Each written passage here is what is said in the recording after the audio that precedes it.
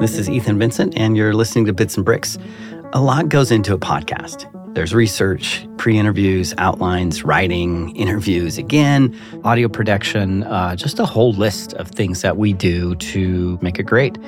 And typically, all of this starts with a conversation. And so this exchange that you're going to hear right now is between our producers, Brian Crescenti and Dave Tack. My childhood, I think I've told you this before, it was basically Lego brick free. It's sad. I know, but I made sure when I had my son, I didn't have him, when we had my son, not you and I, my wife and I. Thank you for clarifying. That he was basically swimming in Lego bricks. That sounds painful. It probably was. We never forced him to, though. Mm-hmm. And so at some point, as I think all children, most children, some children do, Tristan lost sort of interest in these things. And I was tasked with deciding what to do with a lot of Lego bricks. It's, you put them in giant, like, plastic containers, right? Yeah, it started that way. But eventually, I got kind of lazy and I just started dumping them into this enormous trash bag. This is like anti-Santa Brian.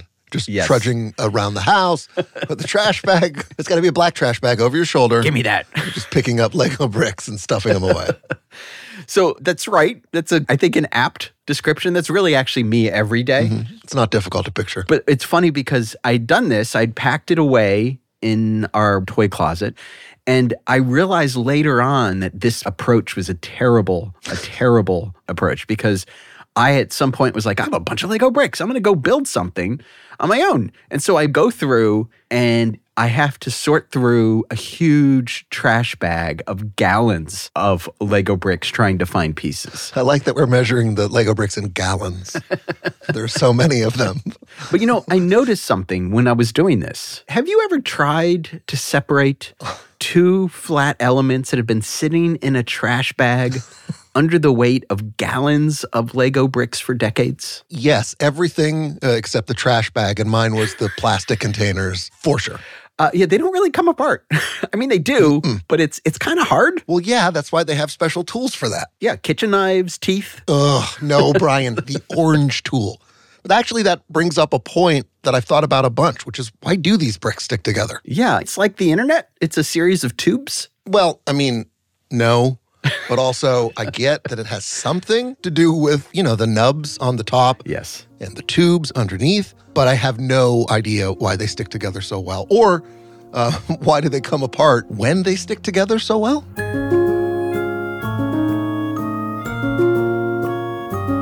So, in the spirit of transparency, and because this is one of our experiments, I just wanted to kind of take a moment and talk you through the making of this episode. The truth is, we thought the hunt for the answer to Dave's question was going to be a journey, this discovery.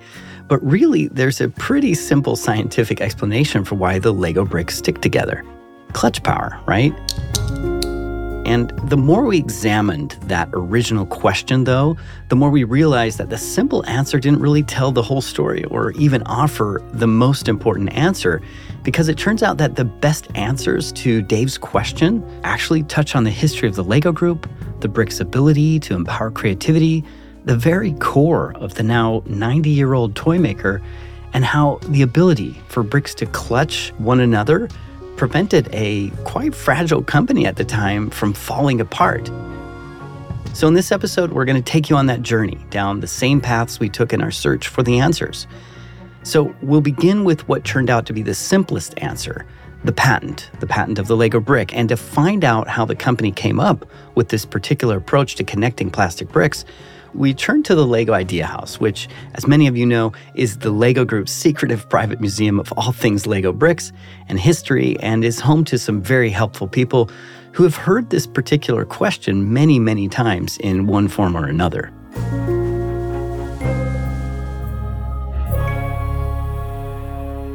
It's going to be tricky for you guys to pronounce, but my name is, in Danish, you say Christian Reimer Hauge, and I'm a corporate historian at the Lego Group. Well, I actually think I hear it quite often, but I think it's always sort of disguised in other questions, if that makes sense. And I think looking at the history, it comes back to the whole idea of the Lego system in play. So that is the key thing for me as a Lego historian when being asked a question like that. It's worth taking a moment to set the stage here. Christian is speaking to us from Billund, Denmark, obviously home of the Lego Brick, the headquarters. More specifically, though, he's sitting at the desk of the company's founder, Ole Kirk Christiansen, in a building that was one time both a factory and a family home. And to this interview, Christian actually brought the original patent from the very first Lego brick that stuck together.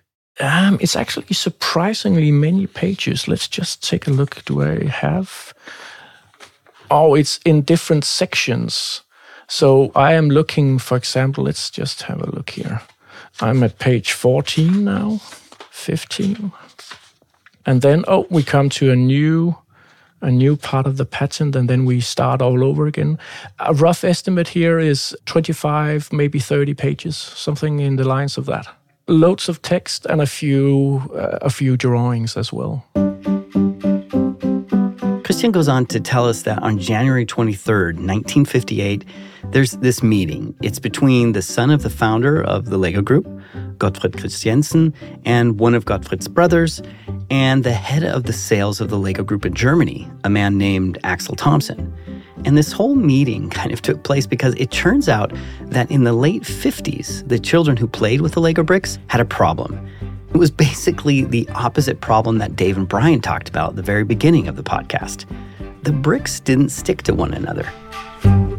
We refer to them as stackable bricks because that was what you did with the bricks before the Lego brick we know today, because they were hollow inside.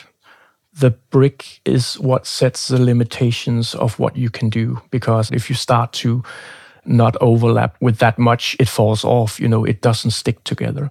Gottfried saw this, of course, as a big problem, one big enough to warrant that 1958 meeting between those three individuals. They were starting to have a little brainstorm. What can we do? How can we make these bricks stick better together? How can we create this stability that the children are asking for? And then they started to brainstorm. At some point, Gottfried, he picks up a piece of paper. So he starts to draw solutions, draw plastic bricks with the knobs on top. And then he starts to draw different solutions of what can we put in the bottom of these plastic bricks. He draws some X's. And then, of course, he also draws, for example, these tubes, these circles underneath the plastic brick. And after coming up with that solution, they sort of know, okay, we are on to something here. This might help us get the stability we need, because what we need is something at the bottom of the brick that can grab around these knobs on top of the brick, because that way we can create the stability we don't have today. So after coming up with this solution, it all goes very, very quickly. 5 days after that meeting, we take out the patent for the Lego brick we know today. And the patent is for all of them, all of the different solutions that they came up with that day, because they came up with more solutions that more or less creates the same kind of clutch power. I love those two words, clutch power. It defines what this is all about, but what does it mean? Like, how does it work? And what's the science behind how these plastic bricks grab onto each other? So we decided to reach out to someone who could really explain the engineering behind how that patented clutch power worked, a university professor. I am Becky Simmons, and I'm an associate professor of the practice in mechanical engineering and material science at Duke University. And Becky was, of course, able to explain to us the science behind the clutch power of the Lego brick. Lego bricks stick together because the pegs that are on the top of the brick are a little bit bigger than the area they fit into on their joining brick. This causes the pegs on the top to be squeezed a little and that area that they fit into to stretch a little bit. And it's really this squeeze and stretch plus friction that holds the bricks together. And in the engineering world, we call this an interference fit. And The really amazing thing about Lego bricks is that interference fits are complicated. They require really great precision in measurements and manufacturing. And this is the unique thing, right, is that Lego has found this perfect fit where the Lego bricks that I'm using or my daughters are using stick together securely enough that they don't fall apart when we're putting them together, we're moving them about, we're interacting one piece with another, but they don't fit so tightly together that they're permanently locked together. The science of the interference fit has been around for a long time, and it's used in all kinds of products. I've been drinking a lot of tea in the disposable cups or recyclable cups. And if you look at one of those cups, the lid would be the interference, right? Oh, and another one would be pens. If you have a pen with a cap on it, you have to apply that force, get the cap on, it stays on, and then you apply the force, pull the cap off. And you can even almost see that, right? When you go to put the top on the bottom of your Tupperware piece, you can almost see the plastic, right? The top almost is stretching to get around the lip on the base of the Tupperware. If you grew up around the Tupperware brand, you know if one of the lids was warped or lost its former shape, forcing those old Tupperware bowls and lids together was really, really hard. And so that was one of the questions we had as well, which was, why doesn't that ever seem to happen with Lego bricks? They're all different types of plastics. So they've obviously picked a plastic that's going to be durable, but also it lets us, will deform a little bit, right? So again, that peg can compress a little bit, that hole or the area it fits into can stretch, versus thinking about a metal brick, which would be a lot harder. So the Lego company, in addition to thinking about the sizing and getting the measurements right for the pegs in the area, they also have to pick this material. And I think it's a super clever design. I love that the Lego company keeps pushing the boundaries of what you can do with the bricks. And I think that's really cool as far as innovation. It's that interference fit, right? The ability for Lego bricks to stick to one another that not only empowers fans, but it's really fundamental to the success of the Lego group. From all these sets, imagined by the company's designers to these amazing creations by Lego brick artists called MOCs. MOC stands for My Own Creations. They all show us clutch power in action. And so at this point, we're still on our journey, right? Our first leg explained the patent. The second was about the engineering. And now we arrive at our next logical step. Someone who actually puts both to an amazing use. A Lego brick artist. My name is Alice Finch. I am a builder and designer, and I've been involved in the Lego hobby and the Lego company as I build models for Lego books. Alice is definitely underselling herself a bit here. She's a renowned Lego brick builder, best known for her massive models, all crafted with this incredible detail. And she's been featured on CNN, NPR, the Seattle Times, the Huffington Post, and Wired. And this all started happening after she posted a picture online of her first big project, a 400,000 brick take on the Hogwarts castle. It started about a decade ago when I was building with my older child, Thorin. And he was very much involved, as most kids are, in building. And I was serving as the typical parent, buying sets, cleaning up the mess after he has built and turned sets into MOCs. And I realized that I really wanted to build with him. And it wasn't just sort of a supervisory role. I wanted to be a collaborator.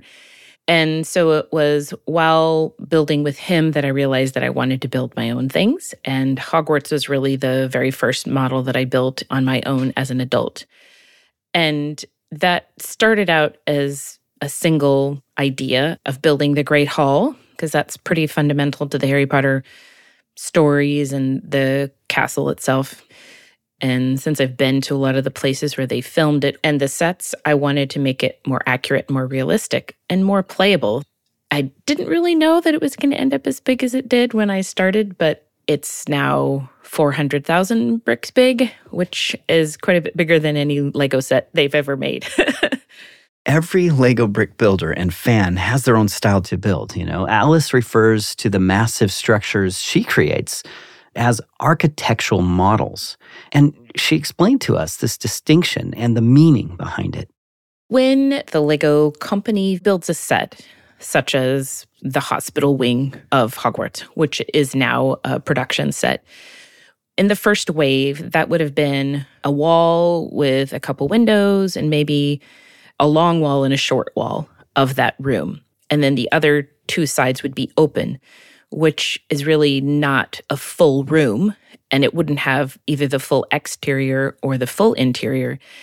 And the exterior probably wouldn't be detailed enough to actually look like a real Gothic building.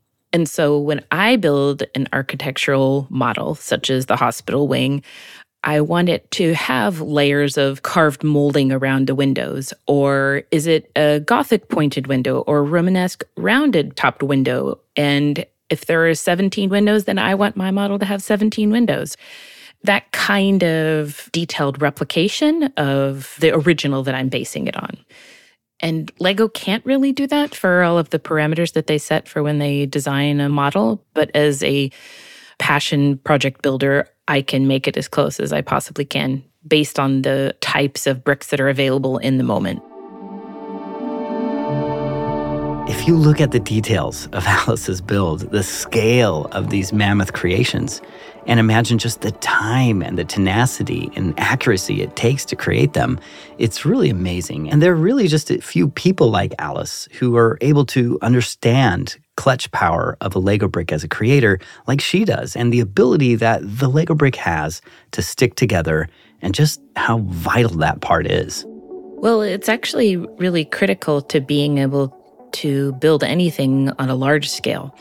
And clutch power, I can think of a couple examples of things that wouldn't really be possible without that stickiness. One is I build in Hogwarts in particular, but just in general, a lot of round things. So when you take generally square objects like a brick and you want to build a round tower, you have to sort of bend the original intention of the brick. And by that, I mean, you can make a round tower, let's say using a 1x3 brick. And when you offset those and you only connect the end studs, you end up with a middle space. And you can flex that so eventually it can create a round shape, which is how some of the bigger towers in Hogwarts are done. You can also take a 1x2 brick or plate and make a big, long, let's say a meter long wall of staggered bricks.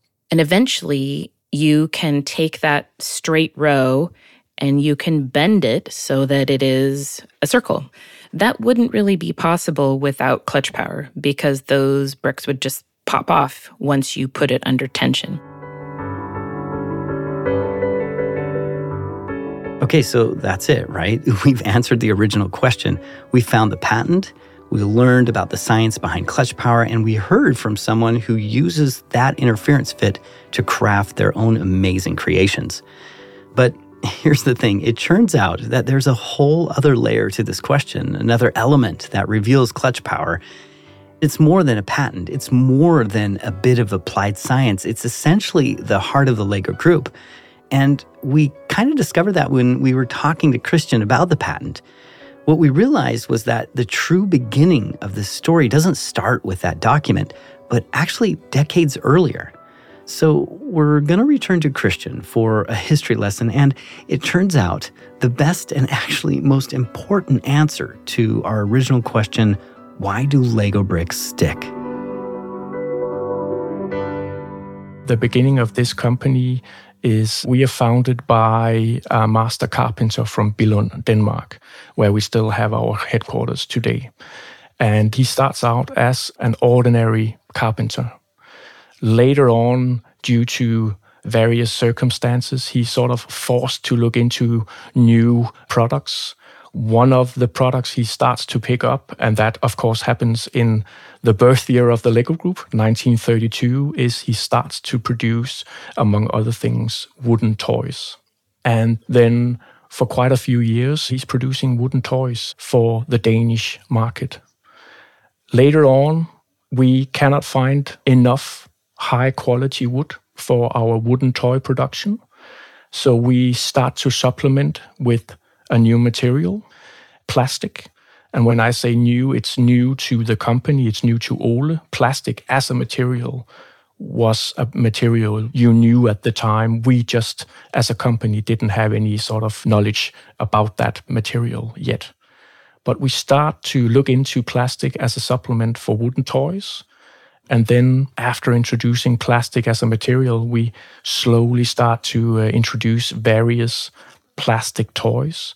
One of the stories that Christian told us is that in 1949, Ole receives a visit from a traveling salesperson who happens to have with him a collection of plastic bricks that he picked up somewhere in Great Britain. He decided to show them to Ole because he thought he might find them interesting. And Ole is just so taken with this idea that he decides the company should make their own building bricks and comes up with the automatic binding bricks. But they weren't the Lego bricks we know today. Well, looking from the top, looking at knobs, just as you would today with a Lego brick, it has the same size. So you would actually be able to take one of those very old automatic binding bricks, and if you had a new Lego brick, you could actually put it on top of the new Lego brick if you wanted to. But the big difference is if you flip it, you would be looking at something basically just empty space. It was hollow underneath.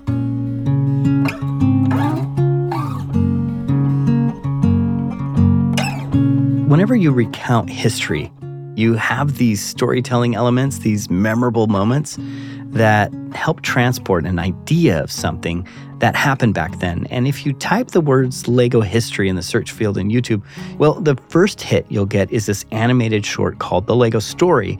And there's this moment when this young boy, it's Kjeld, who's the grandson of Ole, he tries to show his dad an impressive build. And, well, just listen. Look what I just built! That is really nice, Kel. Even though Lego was meant for only building houses, there was still a lot of opportunity. There was just one problem. I can't lift it up. It keeps falling apart. That made Gottfried wonder. He wanted to find a way to make the Lego bricks stick together, but that was easier said than done. It's not the way it happened. It's just sort of a funny scene in this animated movie we made, actually in connection with the 80th anniversary of the Lego Group, where we told a part of the early history, and some of the scenes we put in there was just to have something funny to look at. But it illustrated very well that scene, and it is the third generation owner in that scene, Kjeld Kirk Christiansen, the son of Gottfried.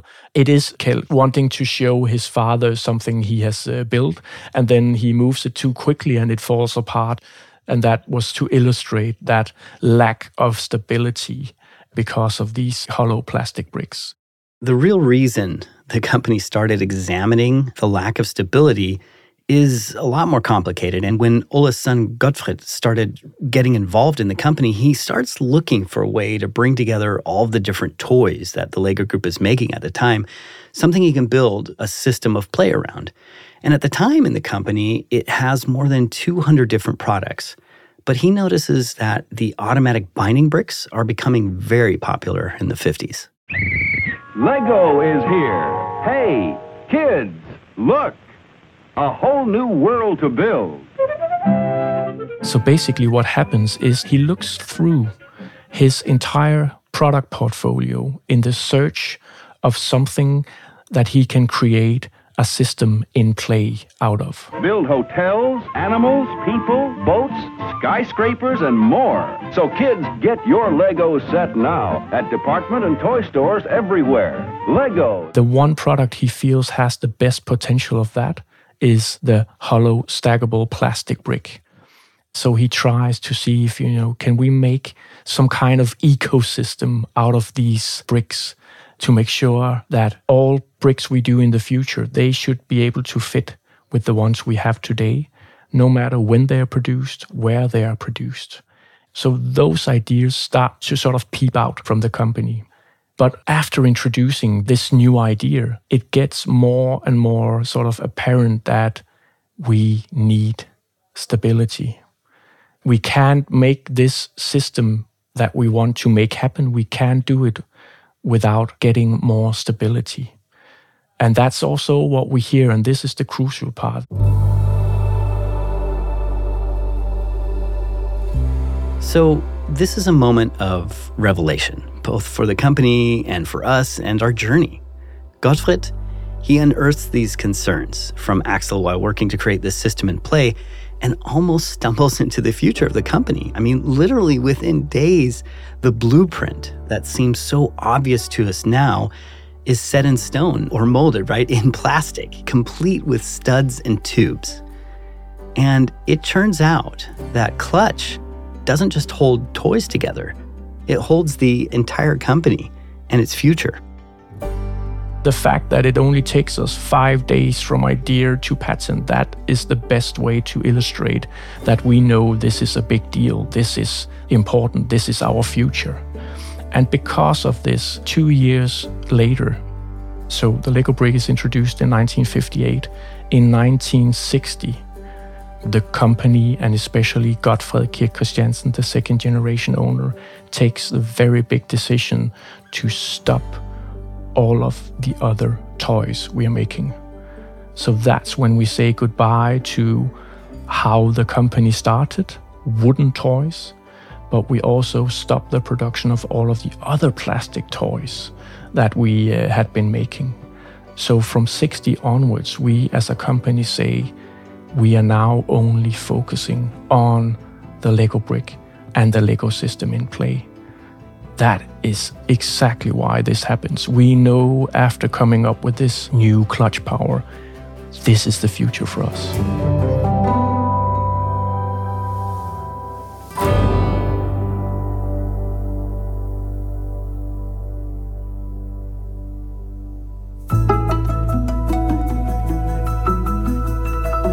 Thanks for listening to Bits and Bricks. You can find me, Ethan Vincent, on Twitter at ETHJam. And if you have any Lego Group mysteries, cultural insights, or questions you'd like answered, you can email us at bitsnbricks@lego.com. That's bits, then the letter N, then bricks @lego.com. This episode was written by Brian Crescenti. Bits and Bricks is produced by Brian Crescenti, Dave Tack, and myself, Ethan Vincent. Alex Ailing is editorial and content director at the Lego Group. Kirsty McNamara is lead producer and also oversees content and editorial at the Lego Group. Carol Yanyang is our production manager. Manuel Lindinger and Andreas Holzinger do our artwork. Music is by Peter Premer and Founder Music. And Dan Carlisle does our mixing and sound engineering. If you haven't yet, please subscribe. Even better, tell your friends if you're a fan of the show and send them this episode. We will definitely be back very soon.